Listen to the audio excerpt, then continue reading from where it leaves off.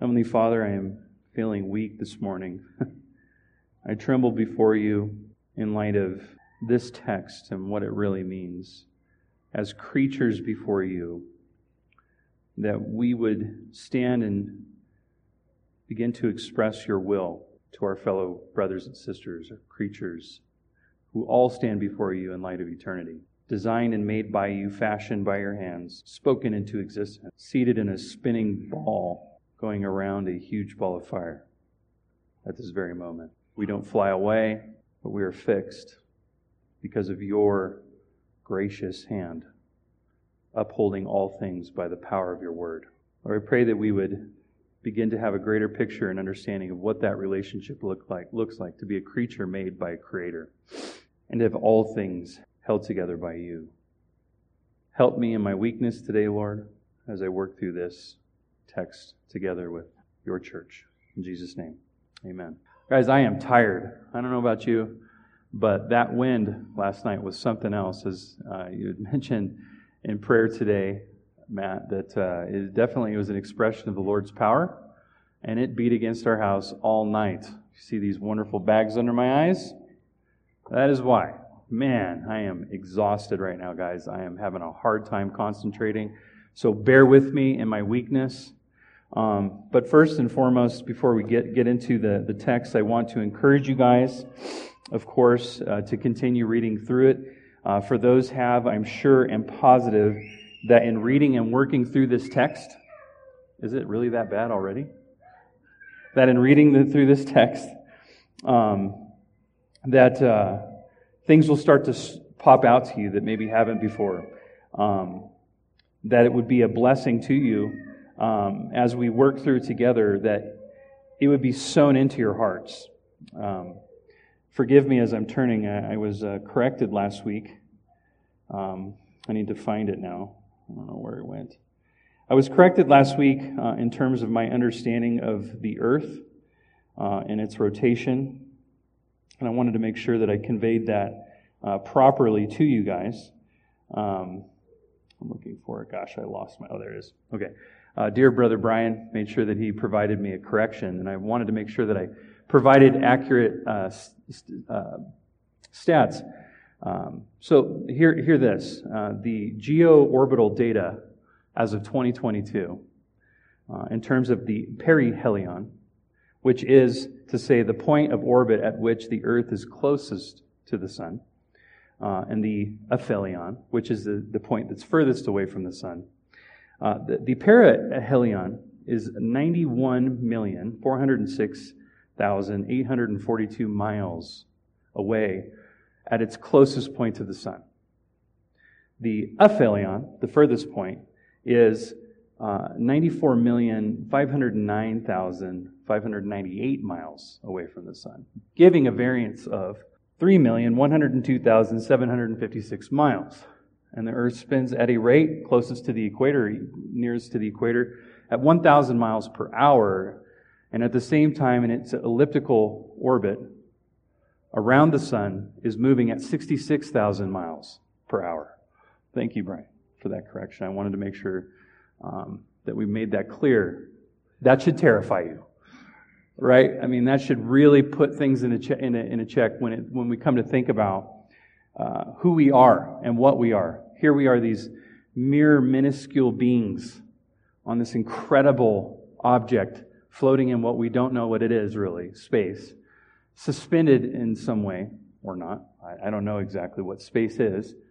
And moving at an incredible rate of speed while we're spinning, and we're wobbling while we're spinning around this huge ball of fire. I just wanted to make that clear for purposes of expressing how in awe we ought to be of God's creative power, let alone the wind beating on our houses and keeping us up all night. So again, let's review. So forgive me. I want to make sure that we give accurate data, like when we're up here, and expressing that clearly.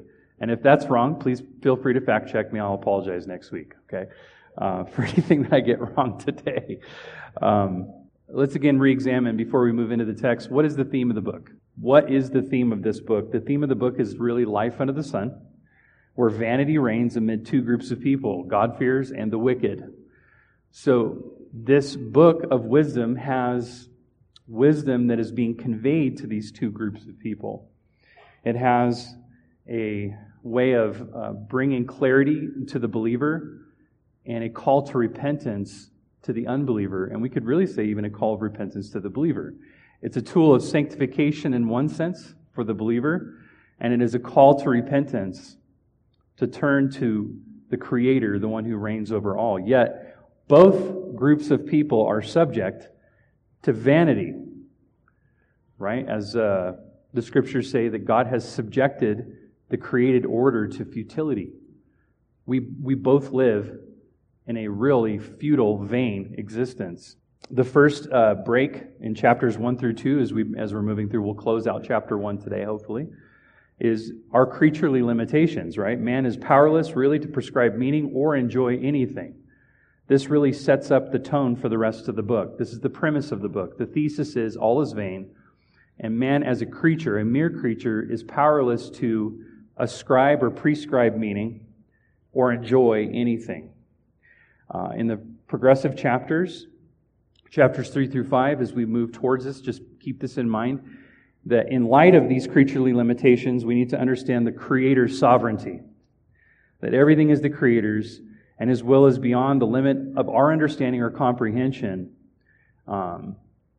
We can apprehend certain things based on what God has revealed about Himself to us in His Word, but we certainly cannot have a comprehensive knowledge of God.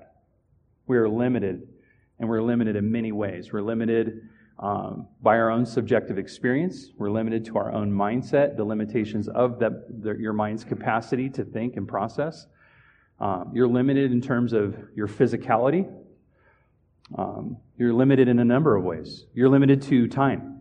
You're limited to your time in terms of history, where you are in your time, place, and habitation, as Paul says in Acts 17. There are tons of limitations around us. We know that, we're familiar with that, but we need to be clear in terms of our limitations as it relates to the Creator, right? As our limitations relate to the Creator. And then in chapters 6 through 8, ending in verse 15 in chapter 8, we are controlled. God controls and empowers joy. The sovereign Creator has control over all things, including your ability to enjoy things and experience joy. And this vanity under the sun can only be meaningful and enjoyed under the sun by those who fear God. So keep that into perspective. Yes, there is temporal pleasure in certain things, but it is really meaningless in the end unless perspective is in its proper place, unless there's a true fear of God that exists. We're going to discuss more of that today. And then finally, Solomon seeks to resolve conflicts in chapter 8, verse 16 through the end of the book in 12:14, trying to solidify that a proper perspective changes everything. So let's dive into Ecclesiastes 1, verse 12. I, the preacher, have been king over Israel in Jerusalem, and I applied my heart to seek and to search out by wisdom all that is done under heaven. It is an happy business that God has given to the children of man to be busy with. I have seen everything that is done under the sun, and behold, all is vanity and striving after the wind. What is crooked cannot be made straight, and what is lacking cannot be counted. I said in my heart, I have acquired great wisdom, surpassing all who were over Jerusalem before me. And my heart has had great experience of wisdom and knowledge. And I applied my heart to know wisdom and to know madness and folly. I perceived that this is also a striving after the wind. For in much wisdom is much vexation, and he who increases knowledge increases sorrow. All right, so what does this mean? Let's just start with the first passage, okay? 12 through 14, verses 12 through 14. Let's try to work through this understanding. He, the preacher, the Koheleth, right, the assembler, the gatherer, is trying to explain something to the people of Israel. Remember, he is assembling and gathering a group of people, and I believe this was given to Israel. He was the son of David. He was a king in Jerusalem, as it says in Ecclesiastes 1:1. And that is traditionally to be understood as Solomon. King Solomon, as it says in 1 Kings 4:1, was king over all of Israel, and he ruled from Jerusalem. One would be hard-pressed, I don't care how much linguistic work you do. You're going to tangle yourself up in a linguistic work, and I encourage you to study this out. There are many different views on who the actual preacher is. There are many views on, are there two voices, a narrator and the preacher, right? The narrator seeks to correct or to help guide and bring to proper conclusions at the very end what the preacher was working through and hashing out. So you have two voices view. You have a perspective based on certain language used in Ecclesiastes that would have been foreign, they say, the linguistic experts say, to Solomon's period. He wouldn't have used those types of words or used those kinds of phrases. That didn't come until much later. I disagree with that for a number of reasons. One, the assembler, the preacher, describes himself as a son of David, a king in Jerusalem. Now, that's not enough, but he did rule from Jerusalem, right? Solomon also built a temple to God, and he was wise above everyone, as he shares later. I was given wisdom, right? He says, I have acquired great wisdom, surpassing all who were over Jerusalem before me, and my heart has had great experience of wisdom and knowledge. Who else, as we heard in our scripture reading this morning, was granted wisdom that far surpassed all who were before him and after him? Who would have described himself that way? Now those argue in the scholastic circles that, well, Solomon would have come right out and said it was him. Just like in the Proverbs 1, for example, is a proverb of Solomon. That's not necessarily true. I believe he's doing it for teaching purposes. He's not ascribing his name to it. He's just saying, I am the teacher. Well, he was known to be the teacher of all Israel. The majority of the wisdom writings were written by him. And so, to me, it's not far-fetched to think that the son of David, the king over Israel, who ruled from Jerusalem, who was wise above everyone else that before him and after him, and he had experiences that were far surpassing any other king of Israel, even his own father of the time. It's not far-fetched to believe that this man is King Solomon, the very one who experienced these things, and is trying to lead us in such a way to avoid these things in a very similar way that the Proverbs, particularly 1 through 8, is structured. It starts with, my son, like, listen to me. Hear me out on this stuff. Avoid these things, do these things, right? Trying to lead his child in the way of wisdom. Now think about it. Solomon built a temple for God, and it was unsurpassed in history, and the ark rested there, and God dwelled among his people during Solomon's time, right? Solomon asked the Lord for wisdom, and it was granted to him. It pleased the Lord's heart. He wanted to govern his people wisely. He wanted to rule justly. He wanted to discern between good and evil, as it says in 1 Kings 3:9. In 1 Kings 4:29 through 34, it says this, and God gave Solomon wisdom and understanding beyond measure, and the breadth of mind like the sand of the seashore, so that Solomon's wisdom surpassed the wisdom of all people of the east and all the wisdom of Egypt, for he was wiser than all other men. Wiser than Ethan, Ethan the Ezrahite, and Heman, and Calcol, and Darda, the sons of Mahal. Those must have been pretty smart people, or else the scripture wouldn't have mentioned it. I don't even know who those people are. And his fame was in all the surrounding nations. This dude was so smart, he was so wise, that wisdom, the renown of that wisdom went to all nations. Think about that. Very few people like that ever have existed in history, right? It says here he spoke 3,000 proverbs, and his songs were 1,005. I counted those bad boys, 1,005. He spoke of trees, from the cedar that is in Lebanon to the hyssop that grows out of the wall. He spoke of beasts, and of birds, and of reptiles, and of fish, and people of all nations came to hear the wisdom of Solomon. And from all the kings of the earth who had heard of his wisdom. In 1 Kings 10:1 through 10, it describes the Queen of Sheba's experience with Solomon. She sought him out to answer hard questions. And she was so taken back by it, it says that her breath was taken away. That not only was he able to answer her hard questions, her challenges, but that in her experience, just being there with him, seeing his kingdom, the way he reigned, all of the servants, the great feasts, that she was taken back, and she hooked him up with like an insane amount of gold. It was like 125 talents or something like that. And I had to look that up. Do you know how much a talent weighs? 75 pounds. And she's like, yeah, I'm hooking you up, man. You have the serious wisdom. Here's gold. A ton of it, and a ton of other gifts that she gave him. And carried that back. She carried that back to Egypt with her and expanded his reputation. And even Jesus brings her up later when he's rebuking the Jews. You guys remember that?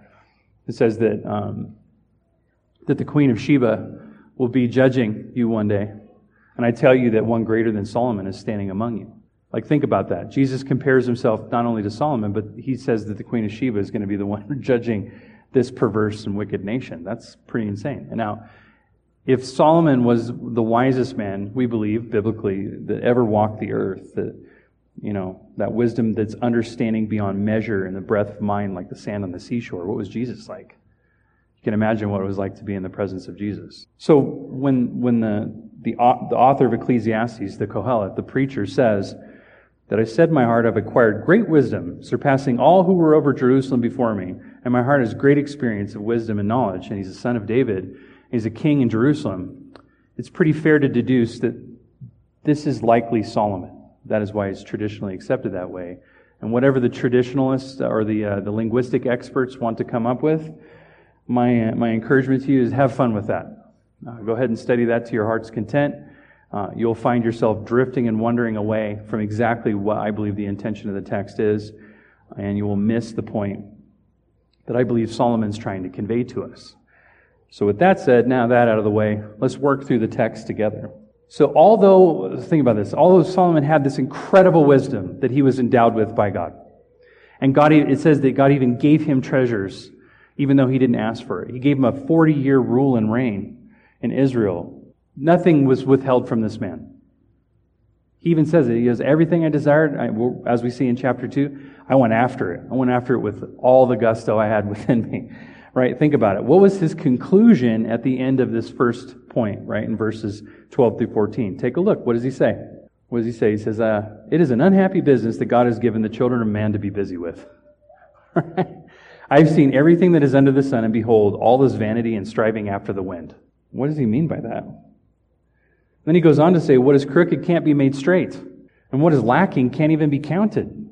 I mean, talk about the bankruptcy that he's observing. Here's a man who has everything, all of the endowed power of wisdom to pursue everything and to discover what it is to find meaning in anything, and he can't. He goes on to say, I said in my heart, I've acquired great wisdom, surpassing all who were over Jerusalem before me, and my heart has great experience of wisdom and knowledge, and I applied my heart to know wisdom and to know madness and folly.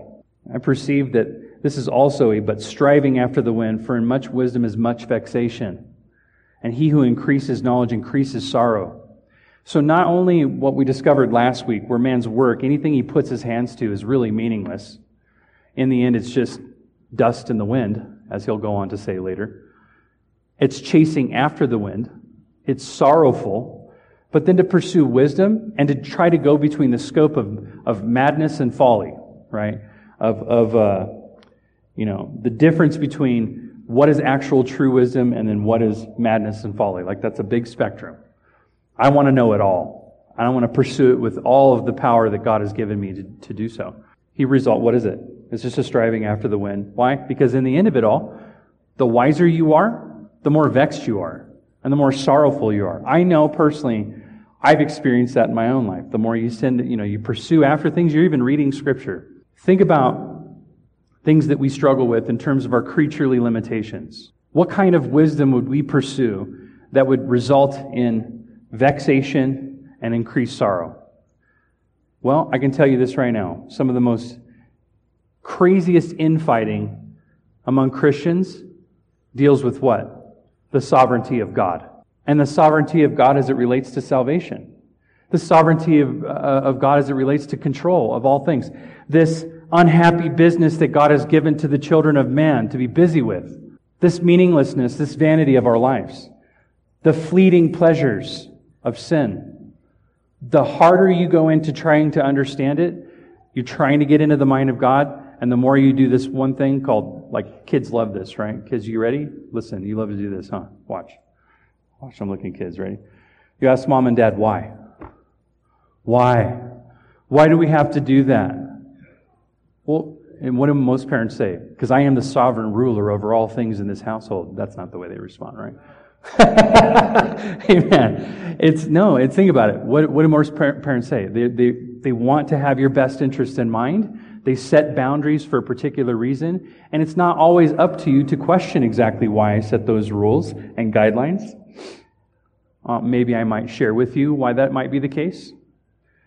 But I don't necessarily have to tell you why. And you guys love that, huh? When mom and dad says, no, don't worry about it, don't ask why. Kids love that, huh? That's the best, huh? When mom and dad respond that way, huh? When they're like, no, we're not telling you why. We're not telling you why we made those rules. We're not telling you why we took that away from you. We're not telling you why you're grounded. We're not telling you why. And we're not going to tell you when that ends. We just listen to us. And maybe one day, as you build trust and you continue to work things out and you show and demonstrate that you can be trusted, then maybe we'll give that back. But until then, don't ask why ever again. Kids love that, huh? That's like the best. We do that with God all the time. The more wisdom we seek to pursue, the more we try to get into the mind of God, the more vexed and the more sorrowful we become in some cases. I'm sure everyone in this room has experienced that in some way. Another example of that would be, think about it. Anybody done apologetics out there? Anybody contended for the faith?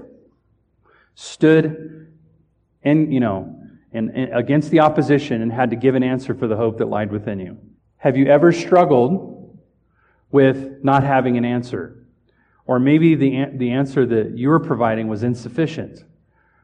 And you're just trying to convince this person that God exists and that the Bible is His Word. And you're just trying to make sense of it all. And it's just never good enough. And then you go to a book and you say, this author's trusted, so I'm going to go read through this. I'm going to read a little bit on the sovereignty of God. I'm going to read on some proofs for God's existence and for, the support that the Bible is actually God's Word. It's not just man-made. And I'm just going to dig in harder. And then I'm going to look for these philosophical arguments. I'm going to push harder in the reading these books. That's a trusted author. This is a trusted author. And I'm just going to read. And if you come to the end of it going, that just made more questions pop into my head. That didn't answer anything. Man, I'm struggling more than I did before I started into this whole adventure. And now my heart's vexed. And now in some cases, maybe I'm doubting what I believed before. Now I'm really struggling. Now I don't know where to find the answers. Anybody experience that? I certainly have. And then you come to learn as you study things out, right? And you work hard in your studies. You go to school. Anybody here have a bachelor's degree? Anybody here have a master's degree? Anybody here have a PhD? No PhDs. We'll work on that. All right? At the end of it all, these PhDs, they're like, what have I done with my life? You know who a good example of that is? Thomas Aquinas. Do you guys know the biography of Thomas Aquinas, like a brief understanding, like his life and what ended up happening towards the end? The man wrote an incredible, crazy tomes. The Summa Theologia. An amazing tome, this insane work where he's just working through and trying to work through all these questions. And he's the kind of man that I'm thinking of, like, the achievements of this man's mind and his life, and man, what he went after and the questions he was seeking to answer and the stuff he was wrestling with, whether we agree with him or not, was incredible. You have to give credit where credit's due. The dude was going after it with everything in him. If you know his story, he didn't finish the Summa Theologia. He didn't finish it. You guys know what happened? He ended up closing it up and goes, what a complete waste of time. And then he died like a few years later. You look at a man and you're like, wow, guys, look up his works. They're incredible in what he did in a short period of time, at a very young age even. Brilliant man. I don't agree with everything he teaches. So don't take that as like I'm giving full license, like, oh, Jeremy backs everything Thomas Aquinas says. No. I'm looking purely at the brilliance of the man and what he went after and how he went after it and to the degree he went after it and how hard he worked and what he wrote was incredible. And at the end of his life said that was a complete waste of time. He had this enlightenment at the end of his life that supposedly changed everything about what he believed and then died. Now, that's one way to spend your life. But think about it. What meaning was stripped away from him that he invested an entire lifetime in and thought at the very end it was meaningless? that it was vexing. Those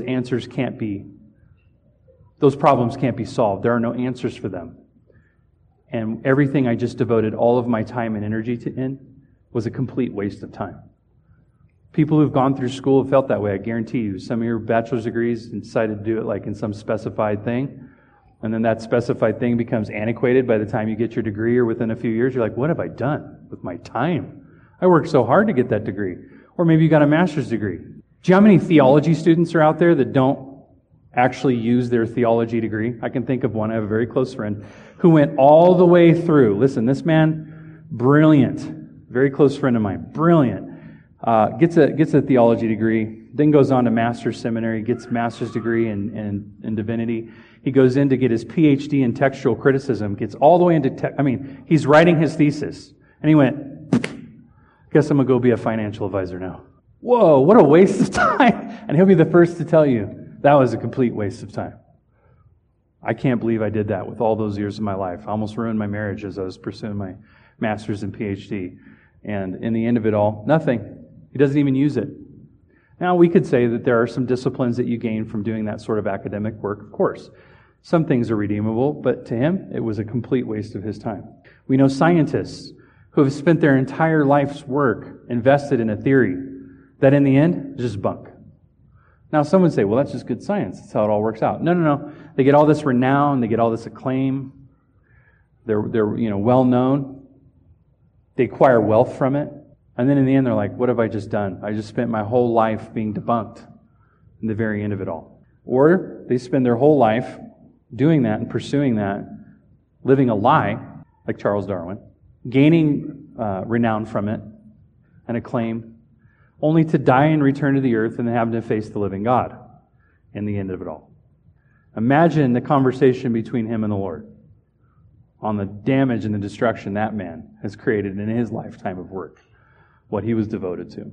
So think about that. That's what Solomon is trying to get through to us. So what am I saying here? Am I saying don't go to school anymore? No. Eat, drink, and be merry, for tomorrow we die. It's all worthless.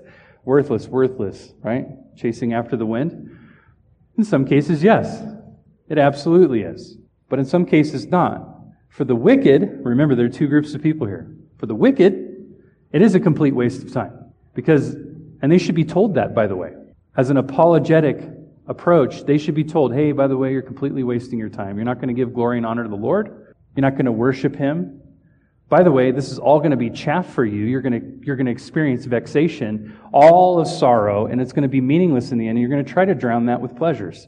Pleasures that will, by the way, never bring you joy. You'll spend your whole life devoted to something that in the end doesn't really matter in light of the grand scheme of things. But for the God-fearing, they can find great joy in this vexation of study. They can find great joy in the sorrows of life even. They can find great joy in the vanity of it all, in their meaningless time on this earth. How is that the case? Think about it. The only way that that's possible is through understanding that we serve and worship a God that makes everything meaningful.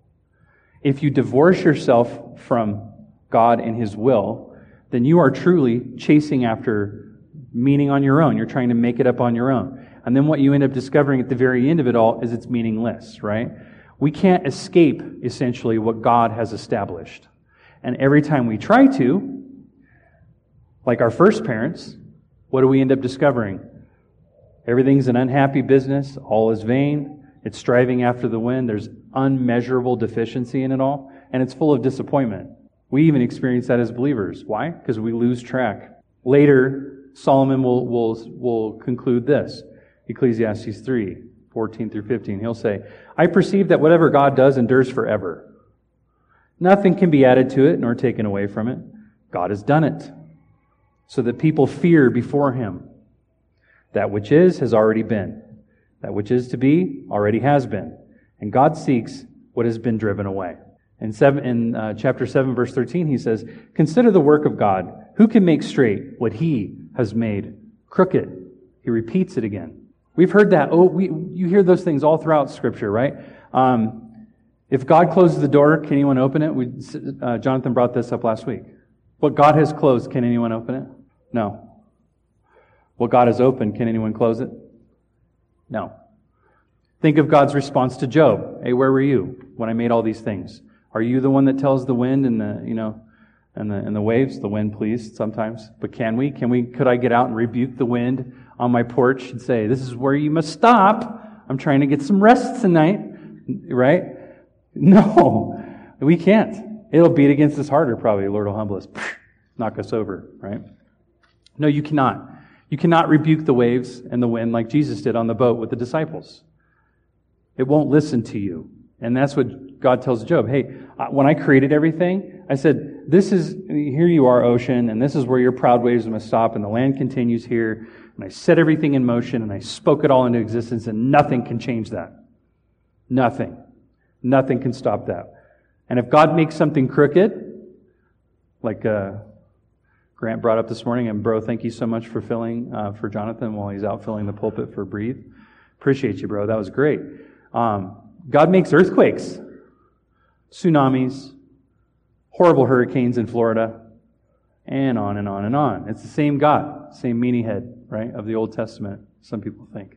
But what God makes crooked, no one can make straight. If God has set and subjected the created order to futility, well then, futility we will experience. And He's done it specifically, why did Solomon say? So that we'd fear Him. So then why would Solomon, as the wisest man in history, fail so miserably and do so with such fierce intensity? That's a question that I've had, I've thought about a lot, and I know you guys have asked the same question. If you are listening to this book, like listening audibly, that's what I encourage you to do, it takes half an hour. You listen through it and you go, wait a minute.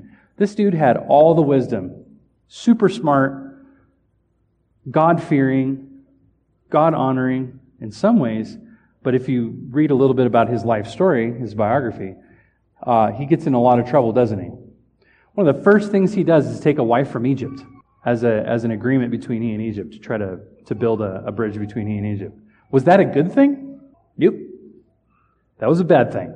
Because he used it as a political way to build a bridge between Egypt and Israel. Is that ever a good thing in the Bible? Never. He took a wife, never to take a wife from a foreign nation under the law. And he did it, though, politically. Well, it's just a political agreement, a contract between us. We're trying to build the bonds around here, That was the first mistake. And then what did he do? For all his other wives that he took as political arrangements, conveniently, right? His sweet wives, his many wives. What did he do for them? Well, I want to honor them and love them and, respect them and respect their conscience and respect their worship. So I'm going to build high places for them. And they're going to worship their God, whoever they want in Israel. How'd that work out later for Israel? Oh, it was really tough. Israel went through a really tough time. Lots of periods of judgments. Horrible, wicked kings came as a result of that. And on and on. The history is horrifying. Solomon's 40 years. So although he's incredibly wise, he made really stupid decisions. Really stupid decisions. I like what Charles Bridges says from his work on an exposition of Ecclesiastes. He says, instead of the fruitfulness of a long course of devotedness, all was sorrow and shame, with only a few last rays of the setting sun to brighten the thick cloud. At the end of his life, he only had he describes it as a few rays of sun, like brightening this thick, dark cloud. It's like, man, Solomon in all his glory and all his wisdom destroyed his life and lived a shameful life in the end of it all. So we should ask the question, how then does the gospel apply to this particular state? How can we use this, as I suggested earlier, as a platform to not only correct us and instruct our hearts, to give us the proper perspective, but then also use this as a platform for the gospel? How would you use Ecclesiastes to share the gospel? Well, think about it. Let's ask this. We all have a tendency, like Solomon, don't we, to fall into the same trap as our first parents in Genesis chapter 3. And what was that? It was the trap of determining good and evil, meaningfulness, value for ourselves. What did it say of Eve that when she was looking at the tree and she beheld the tree, what did it say? That it was good for making one wise, for acquiring knowledge. And it was also looked delicious, right? In my words, Jeremy paraphrase version. It looked good to eat. And it was capable of making one wise. Well, in the end of it all, I don't believe that it was the fruit itself was intrinsically evil. I know I've shared that a number of times, but think about it. It's not the fruit. The trap is, you're reading and you're like, Lord, I know you said this, but I kind of really want to do this. That seems fun. That really is tempting. I would really, maybe this would bring pleasure in my life, you know? And you start mulling it over. What does James say? Where does it begin? It begins in the heart. Sin begins in the heart, and it's born there, and then it grows as it's festered and it's entertained. And then you start doing what? What do we all do? We've all done this. We're all guilty of this. We start, maybe if it just is this, and Lord's gracious, He'll forgive me. I'll repent. But man, I want to go after this. We start justifying the reasons why we want to go after our own kind of, well, maybe let me figure it out. I've heard people say this. It just came up last week. They say, well, we wouldn't really know what good is unless we experienced evil. Think about that. I go, wow, man. I turn around using my handy Ecclesiastes guide, and I said, well, isn't that convenient? You just got to go be wicked, dude, so you can know what good is, right? That's ridiculous. That's not how it was in the garden. Oh, the garden. They mock and they laugh. The garden. Yeah, it wasn't that way in the garden. No, Adam and Eve knew what good was and didn't have to experience evil to know what good was. We don't have to, it was in relationship to a back injury. Man, I would really appreciate my health. I've come to appreciate my health more because of my injury. I'm like, well, I can understand that. But man, wouldn't you really just have not wanted to be injured? Well, look at you're miserable. Well, I appreciate my health. I get that, but it would be really nice to just be healthy, not injured. Think about it. That's exactly what Solomon did as he was approaching this. He's like, let me go injure myself gravely to experience what it really means to fear God and obey His commands, to walk in wisdom. Isn't it crazy how we all somehow justify our sin that way? Well, let me see, maybe it's not so bad on the other side of that sin. I'm really attracted to this person, or I really would like that thing. Man, that thing is sweet. Maybe I'll go steal that thing. They didn't really need all that money anyway, so I'm going to take that money and I'm going to use it for myself. I really want to kill this person for doing this to me. That would make me feel great. I'm just going to this one little white lie. Not a big deal. Just why? Maybe embellish a little bit. It's just embellishment, Lord. Not a lie. I'm just kind of expanding the story a little bit more. I want people to like me. Maybe it's okay to have 1 billion wives and let them worship their own gods. And there's a ton of concubines at that too, because that's always nice to have on the side. That's what Solomon did. He justified his actions and said, I'm going to pursue this to learn. I'm going to go ahead and fatally wound myself and live in shame for the rest of my life. Just to come and tell you, hey guys, don't do that. Don't do like I did. How many parents are in this room right now? New ones, older ones, right? Even older. Think of this.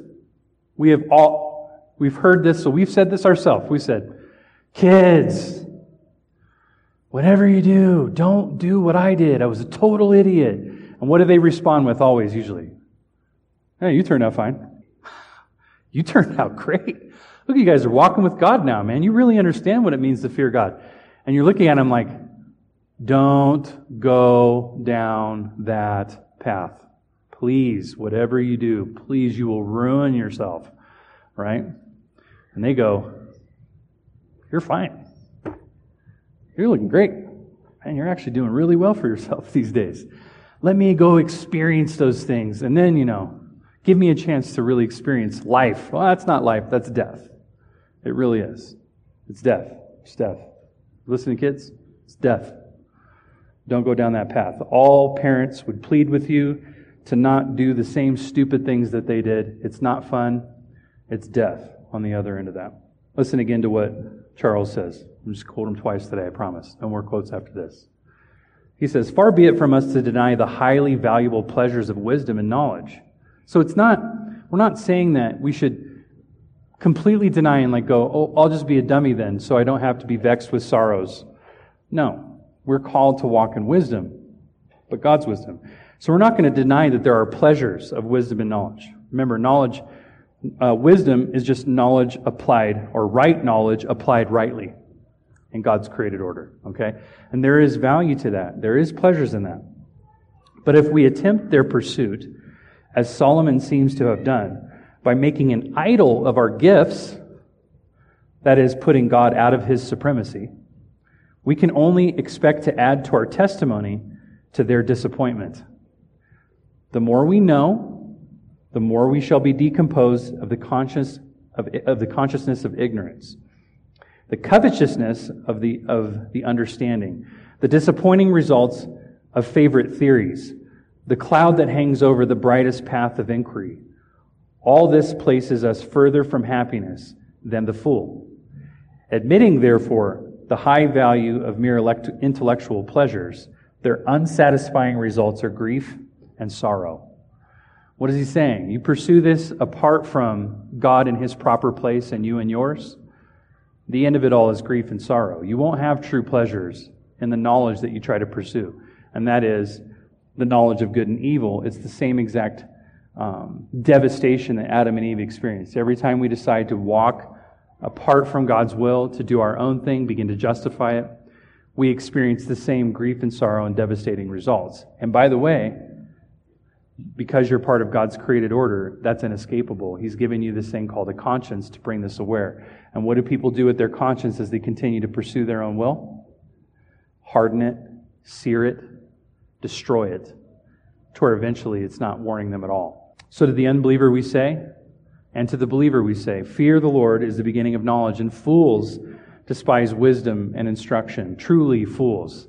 You are a foolish person if you don't listen to God. You are a foolish person if you don't listen to that conscience God has given you. Nope, don't do that. Stop justifying it. You know you're justifying it. Stop. Turn and walk in righteousness. It's a fool's errand to violate God's holy command, according to Proverbs 1:8.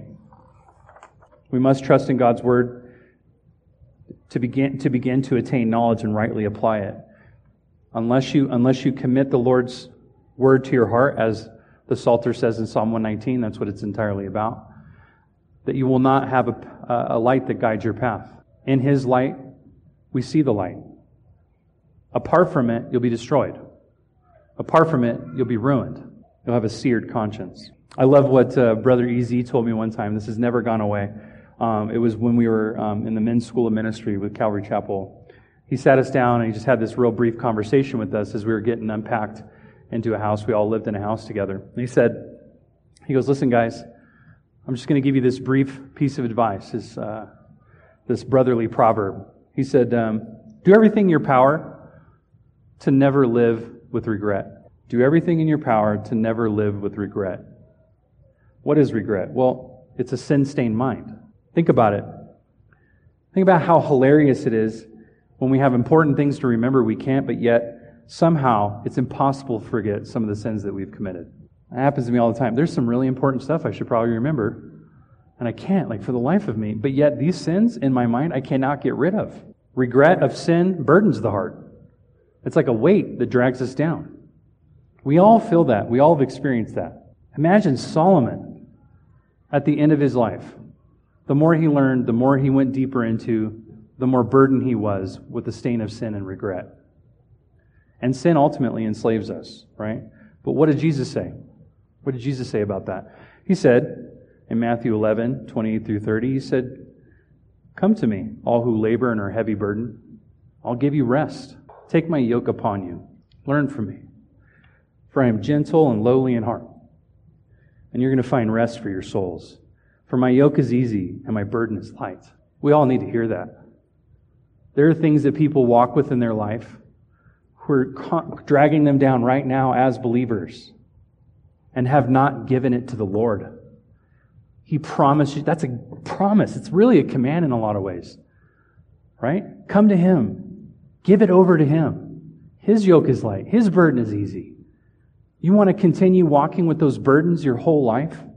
Or do you want to finally just go, oh, I need to give this up. It's dragged me down too much. This sin, I can't handle it. This regret, this sorrow, this pain, this grief, this disappointment never goes away. He says, come. My yoke is easy. My burden is light. So then how can one laden with sin have a clear conscience before God? Because really that's where it is, right? That's the issue that's at hand here. That's the nagging issue that constantly won't let us go. Constantly bearing us down. He says, apart from Christ, there is no possible way you can have a clear conscience before God. The blood of Christ, as the author of Hebrews says, must, through the eternal Spirit offered himself without blemish to God, purify our conscience from dead works to serve the living God. Dead works. That's exactly what Solomon's talking about in Ecclesiastes. These are dead works. Everything that you do is dead apart from Christ. Because apart from him, we can do nothing. As Paul says in Ephesians 2, that we've been raised to newness of life, not by anything we can boast about, but it's by God's grace through faith. And that we've been created for good works, that we'd walk in them. Turn from the old, walk in newness of life. That is the command to both the believer and unbeliever. One of my favorite quotes from another friend, Proverbs from Friends, Todd Hoffman. He says, "There is nothing more precious to me than a clear conscience. It makes for a soft pillow at night." Listen to that. There's nothing more precious to me than a clear conscience. It makes for a soft pillow at night. Preserve that clear conscience before the living God. Preserve it. Don't live with regret. Don't make mistakes. Don't justify them. Repent and turn. Paul says before Felix in Acts 24:16, he says, "So I always take pains to have a clear conscience toward both God and man." I always take pains to have a clear conscience before God and man. Think about what that means. I want to walk in God's will before God and men. I want to have great relationships with my fellow man. I want to encourage them and prod them in the faith. I don't want to distract or destroy their relationship with Christ. I want to draw people to Christ in wisdom. I want to walk before him with a clear conscience. We must, as Paul says in 2 Timothy 3:9, exhorting leaders, so especially leaders, but think about it, this is true for all Christians. We have to hold the mystery of the faith with a clear conscience. We are called to hold the mystery of the faith with a clear conscience. If you don't understand that, let's have a talk afterwards during the love feast. What does it mean to hold the mystery of the faith with a clear conscience? We must serve, as Paul says in 2 Timothy 1:3, with a clear conscience. We must work not to violate, as Grant said this morning, not to violate or bind up, imprison the consciences of others with our own convictions, binding their conscience with laws of men. Right? And finally, in Hebrews 13:18, the author says, we must pray for ourselves and others to be, quoting him, sure that we have a clear conscience, desiring to act holy in all things before the Lord. That should be forever on our mind and before us. So with that, let's close our time in prayer. Please bow your head with me. Heavenly Father, I'm so thankful that we can come to you with our deep burdens, our weariness, our sorrow, of knowledge vainly pursued, of wisdom vainly pursued, foolishly, that we would divorce ourselves from your wisdom that you have given to us as a father to a child, crying out to us, don't do that. Don't go that way. Let Solomon's example be for us, one that we can learn from so that we don't have to do this ourselves. The wisest man became the greatest fool before our very eyes and wants to share with deep pain and regret and sorrow and grief of what that really looked like. I pray that we'd have a clear conscience before you today, Lord, that for those in this room that might be struggling with burdened consciences, Lord, that they would cast their lives, their hearts before you, cast themselves upon you, for your yoke is light, your burden is easy.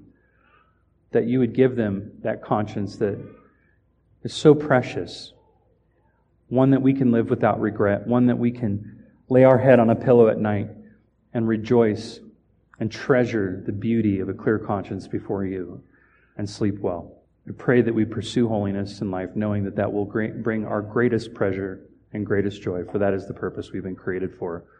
And pray all these things in Jesus' name. Amen.